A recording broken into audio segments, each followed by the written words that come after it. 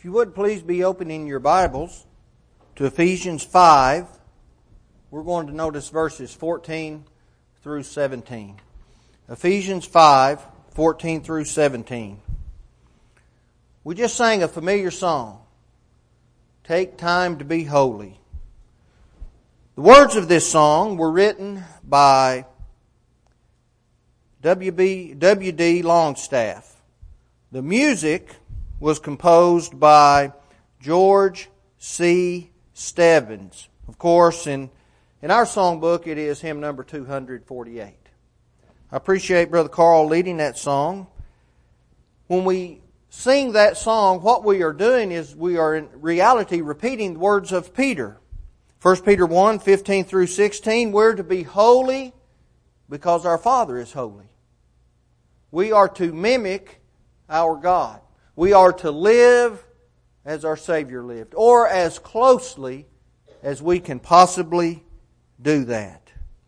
Now, what we need to understand, though, for us to be holy, we begin first by taking time to be holy, right? We have to take time out of our schedules to be holy. Let's listen again to the words of Paul. Ephesians 5, beginning with verse 14. Wherefore he saith, Awake thou that sleepest, and arise from the dead, and Christ shall give thee light. See then that you walk circumspectly, not as fools, but as wise, redeeming the time, because the days are evil. Wherefore be ye not unwise, but understanding what the will of the Lord is. Redeeming the time. In other words, taking time. Taking advantage of the time. Redeem means to buy up. It means to ransom. It means to rescue from loss. It means to get it back. Now, once we spend our time, it's over. We can't go back and reuse our time. We can't add more to our time. We simply have to redeem it and use it wisely. Often we do not understand the value of time, do we? Think of it this way. Imagine there is a bank account that credits each of us with $86,400 every single day. We wake up in the morning and we have that money. No balance carries over from day to day. We cannot borrow on tomorrow. At the end of each day, that money is deleted from our account. Whatever it is that we have not used, what would we do? If we were given the opportunity to have $86,400 deposited into a bank account for us and we had to use every penny of it, or we would lose a portion of it, whatever we didn't use, what would we do? I would draw every cent of that money out every single day. I wouldn't lose a penny of that money. Now, I might place it somewhere else, maybe. I don't know. It'd be hard to spend that kind of money, wouldn't it? But you know, each of us has a bank account that has 86,400 seconds deposited each day. It's time, isn't it? That's what we call this bank account. Every morning we're credited with that amount of time. At the end of the day, at the end of the night, what's not used is written off. What's not used is burned, is destroyed. We can never get it back. We can't borrow on tomorrow. We cannot use what we did not use yesterday. It is simply gone. There's no going back. We must live in today's deposit. That's all we have. The clock is running, and we better make most of it, right? To realize the value of 1 year, ask the student who failed his final exam. To realize the value of 1 month, ask the parent who has a premature child. To realize the value of 1 week, ask the local newspaper editor. To realize the value of 1 day, ask the daily wage earner who has a large family to feed. To realize the value of 1 hour, ask the couple who is in love waiting to meet each other that day. To realize the value of 1 minute, ask a person who missed the plane, the train, or the taxi cab. To realize the value of 1 second, ask the person who survived an accident. To realize the value of a millisecond, ask the person who won a silver medal at the Olympics. Time is important. And we must treasure every moment that we have. We must treasure it more because we have shared it with someone who means something to us. Someone who is worth our spending our time on. You know, like anything else in this life, if we're going to be successful in being holy, we must take time to be holy. Why must I set aside time to be holy and to be pleasing to God? Why must I do that? I think that's a fair question. I think we can find some answers to that question this evening. The first answer is because it is our obligation to do that. It is our obligation to set aside time to be holy, to learn how to be holy, and to practice being holy. In the second verse of our song it says, "Take time to be holy, the world rushes on." There are a whole lot of reasons why we must take time. Our lives become filled with all manner of things, don't they? We've got children we have to usher around in taxi cab everywhere. And those things are important. We have appointments that we must keep, and those things are important. We have schedules that are so hectic they run us to the breaking point, and those things on that schedule are extremely important. To say the least, I believe we might say that we live in a fast-paced society. Sometimes we get so busy with life, though, that, well, we overlook life itself, don't we? Sometimes we miss what we're actually looking for. Notice what James said. He said, "Come now, you who say, today or tomorrow we will go to such and such a city and spend a year there, buy and sell and make profit."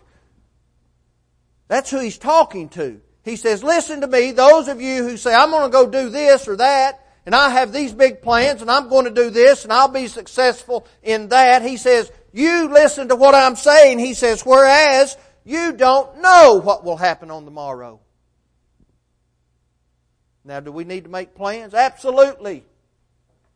We need to make plans like we are going to have tomorrow, yet we need to live like there is no tomorrow. He says, for what is your life? It is even a vapor that appears for a little while, a little time, and then it vanishes away. James 4. Often we find ourselves worrying about things that we should not necessarily be worrying about. Now that's sometimes a little easier said than done, but we need to be careful. We need to be aware of our obligations in this life for certain. But we need to, more importantly, be aware of our obligations to God. Christ said this, but seek ye first the kingdom of God and His righteousness, His holiness, His right living, and all these things shall be added unto you. Matthew 6:33. You know, we worry about the activities with our children. We worry about the schedules with our work. We worry about supporting our families, and we ought to do that, but sometimes we get so caught up in what we think is most important, we miss out on our husbands, our wives, our children, and more importantly, we miss out on God because we're not paying attention. It's almost like not seeing the forest because all those trees got in the way. That's kind of the way life is. But how do we go about taking time out of our schedules to be holy? We know there are a lot of reasons for doing that. Well, it's based upon our response to the obligation that we have. Take time to be holy. The key thought upon which this song is based is that holiness has to be pursued. Holiness doesn't just fall upon us. We do not all of a sudden wake up one morning and now we're holy, we're righteous, we're justified in the sight of God. That's just not how it happens. It has to be pursued. The writer of Hebrews, he said, follow peace with all men and holiness, without which no man shall see the Lord. Hebrews 12:14. Follow it, chase it, pursue it, hunt it down. Make it something that we have to get a hold of. Make it something that we cannot live without. Paul warned Timothy. He said, flee youthful lusts. But notice he did not stop there, 2 Timothy 2:22. He said, but follow righteousness, faith, charity, peace with them that call on the Lord. How? Out of a pure heart, a holy heart, a righteous heart, a godlike heart. That's holiness, isn't it? Of course it is. Holiness is a fruit of the service of God. Have we ever thought of it that way?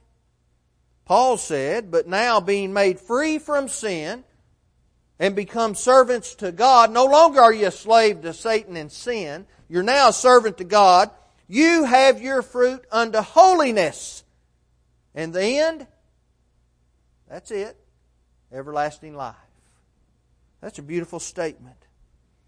But holiness must be perfected. Now what do we mean by that word perfected? Complete. We're not sinlessly perfect in this life, but we better become complete. We better not be living a life of sin. We can't be living in sin. We better be walking in the light. Paul said, having therefore these promises, dearly beloved, let us cleanse ourselves from all filthiness of the flesh and spirit, perfecting holiness in the fear of God. We better be holy in the fear of God. That's a reverential fear of God. That's a fear understanding that God is righteous and He will righteously condemn those who are not holy. Those who have not taken the time to be holy. Well, how do we accomplish this task? We know there are reasons for our obligation. We know that there's a response to our obligation. But how do we complete ourselves in holiness? Well, let's notice the application. We must set aside time, first of all, for prayer to God. The words of the song encourage us to abide in Him always and to spend much time in secret with Jesus alone. It also suggests, speak oft with thy Lord, forgetting in nothing His blessings to seek. We have to examine ourselves, don't we? Who knows me better than I know myself, other than God? No one. I may present myself to be a certain thing, and I may not be that thing at all. I might even be able to fool a lot of people in this life. I can never fool God. Do I take time to be with the Lord? I have to ask myself that. Do I spend my time, my bank account of time, do I spend the proper amount in communion with God? Have you ever fallen asleep in bed at night saying a prayer? I used to kind of feel bad about that. It almost seems as if I do most of my praying while lying in bed. I don't know how that happened. Maybe at the end of a long day, you're thinking about the things that happened and you're looking at the things in your life that you wish you'd done a little better, and maybe that spurs that communion with God, and sometimes you fall asleep. I heard someone say one time when I kind of changed my thinking on it, he said, is there a better way to fall asleep than communion with God? We have to examine ourselves. Am I spending time with Him? Didn't the Lord sacrifice for us? Didn't He sacrifice so He could spend time with humanity? Now here's what we're admonished.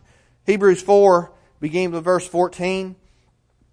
Seeing then that we have a great high priest that is passed into the heavens, Jesus, the Son of God, let us hold fast our profession. For we have not an high priest which cannot be touched with the feeling of our infirmities, but was in all points tempted like as we are, yet without sin. Let us therefore come boldly unto the throne of grace, that we may obtain mercy and find grace to help in time of need. We are to go boldly before the throne of God, not arrogantly, confidently, that He's going to answer the prayer. He answers every single prayer. Sometimes I don't understand the answer. It may appear to me that maybe He hasn't answered it. But maybe He simply said no. But He answers all prayers.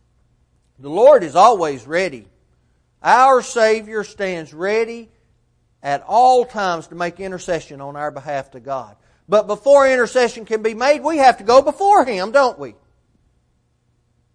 Paul said, or the writer of Hebrews, wherefore He is able to save them to the uttermost that come unto God by Him, seeing He ever liveth to make intercession for them. He can save us to the uttermost. There's not a single sin from which we cannot be forgiven if we will simply ask God to forgive us.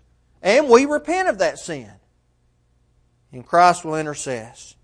We cannot overemphasize the importance of taking time to be holy and communing with our God in prayer.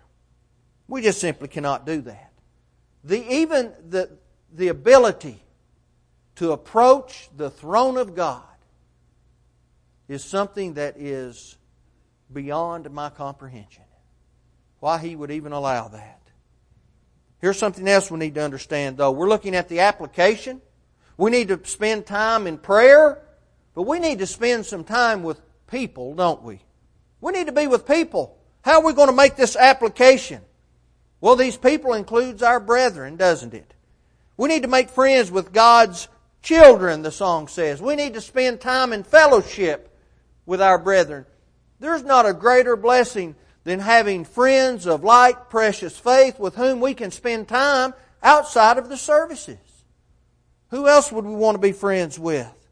The first Christians, the first century Christians, they understood that. And they practiced it. Notice, and they continued steadfastly in the apostles' doctrine and fellowship, and in breaking of bread and in prayers. Acts 2:42. They understood the importance of that fellowship and communion with one another. When we do that, it helps to ensure our steadfastness. Have you ever been engaged in some sort of an activity or an effort of some kind, whether at work or in the secular world or the pastime or something of that nature, and you had a lot of responsibility to fulfill in that endeavor, and you felt like you just didn't have any help? You felt like it was all on you and you didn't really have the encouragement that you needed?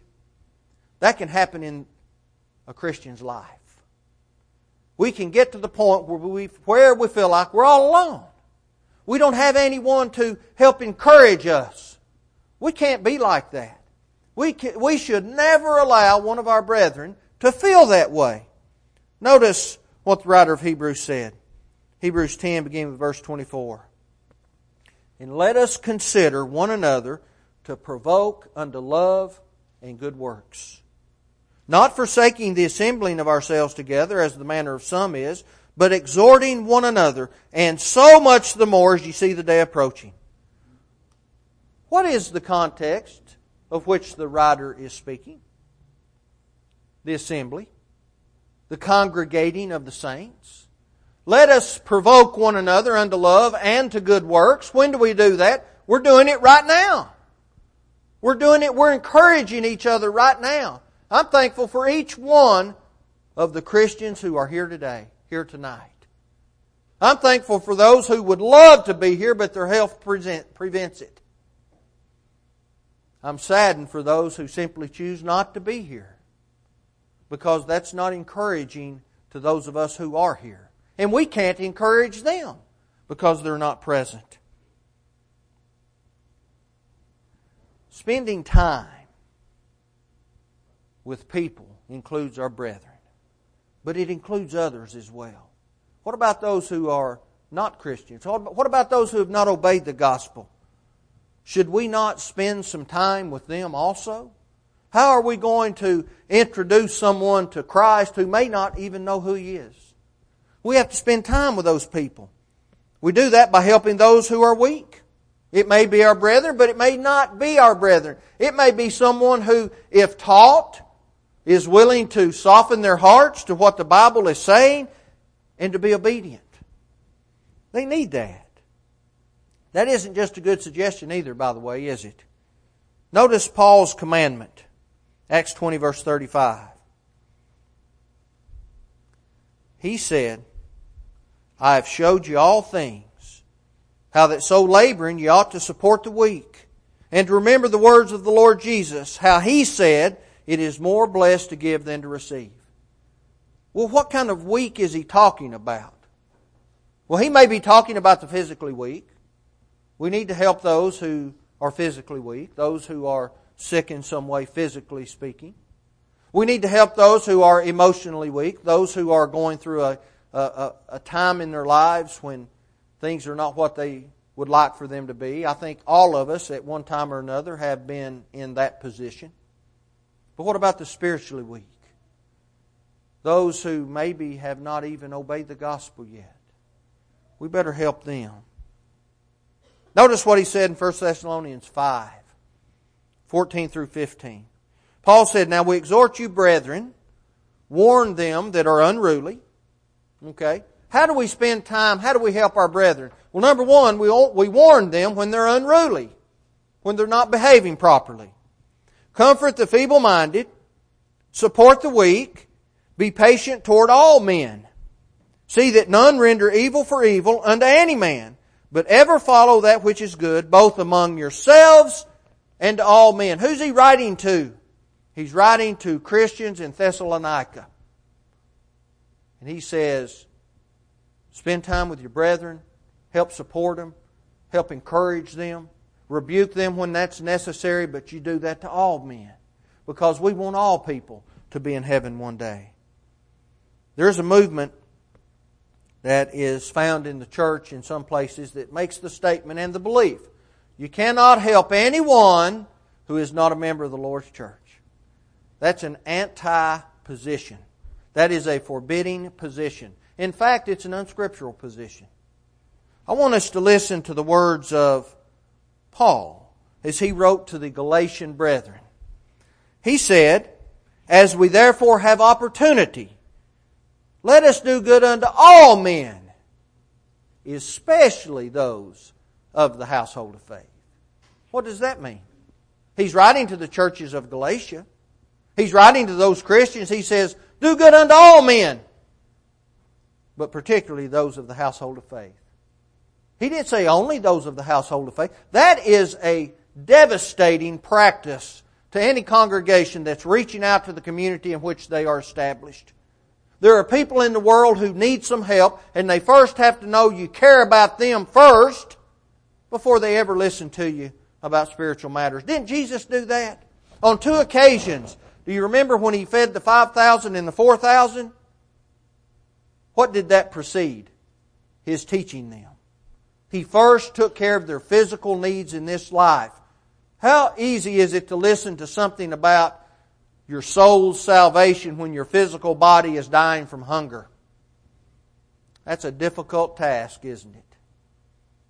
I've never been hungry nigh unto death. I thought I have been in the past hungry nigh unto death. And even though I could have gone at least another 30 minutes or so without eating, it was hard for me to pay attention. Right? Christ proved His compassion for mankind, and then He taught them how to save their souls. He wanted them to know that He loved them. We show the love of Christ and the love He has for all people when we give our assistance to those in need. Do you remember when He reminded His disciples of something? Matthew 25, beginning with verse 34. Do you remember when He said, Come ye blessed of my Father, and inherit the kingdom prepared for you? He says, I was hungry and you fed me. I was thirsty and you gave me drink. I was naked and you clothed me. I was sick and I was in prison and you came and visited me. And they said, "Now wait a minute. Lord, when did we see you hungry and we fed you? When did we see you thirsty and we gave you drink? When did we see you naked and we clothed you? Or when were you sick or in prison and we came and visited you?" Do you remember what He said? "When you've done it to the least of these, my brethren, you did it to me." You did it to me.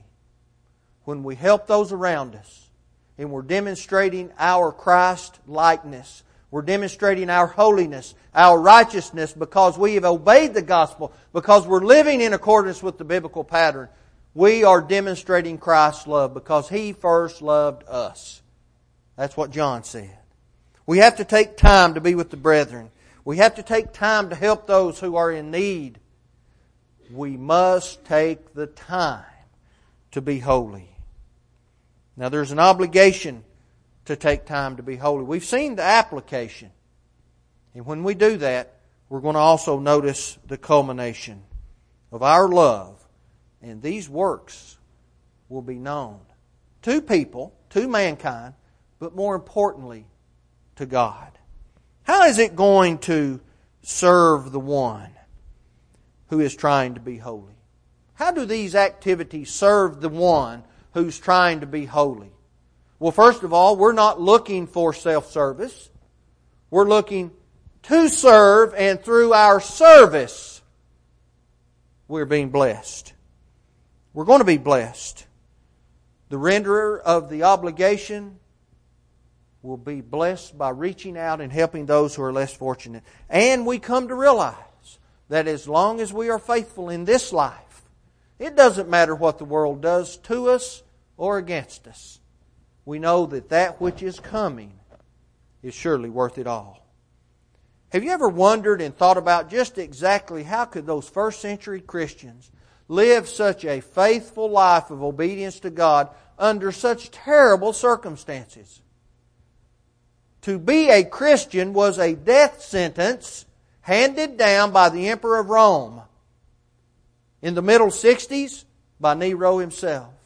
By the end of the century, Domitian, the most evil man that the world maybe has ever known, slaughtered Christians right and left. When we think about the times of the Roman Empire and we think about the gladiators and we see in movies and in different forms of entertainment how they depict those things, and you see those people being thrown to the lions, that actually happened.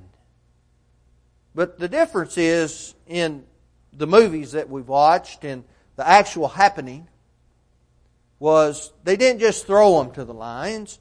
They first wrapped them in animal skins that had just been freshly killed.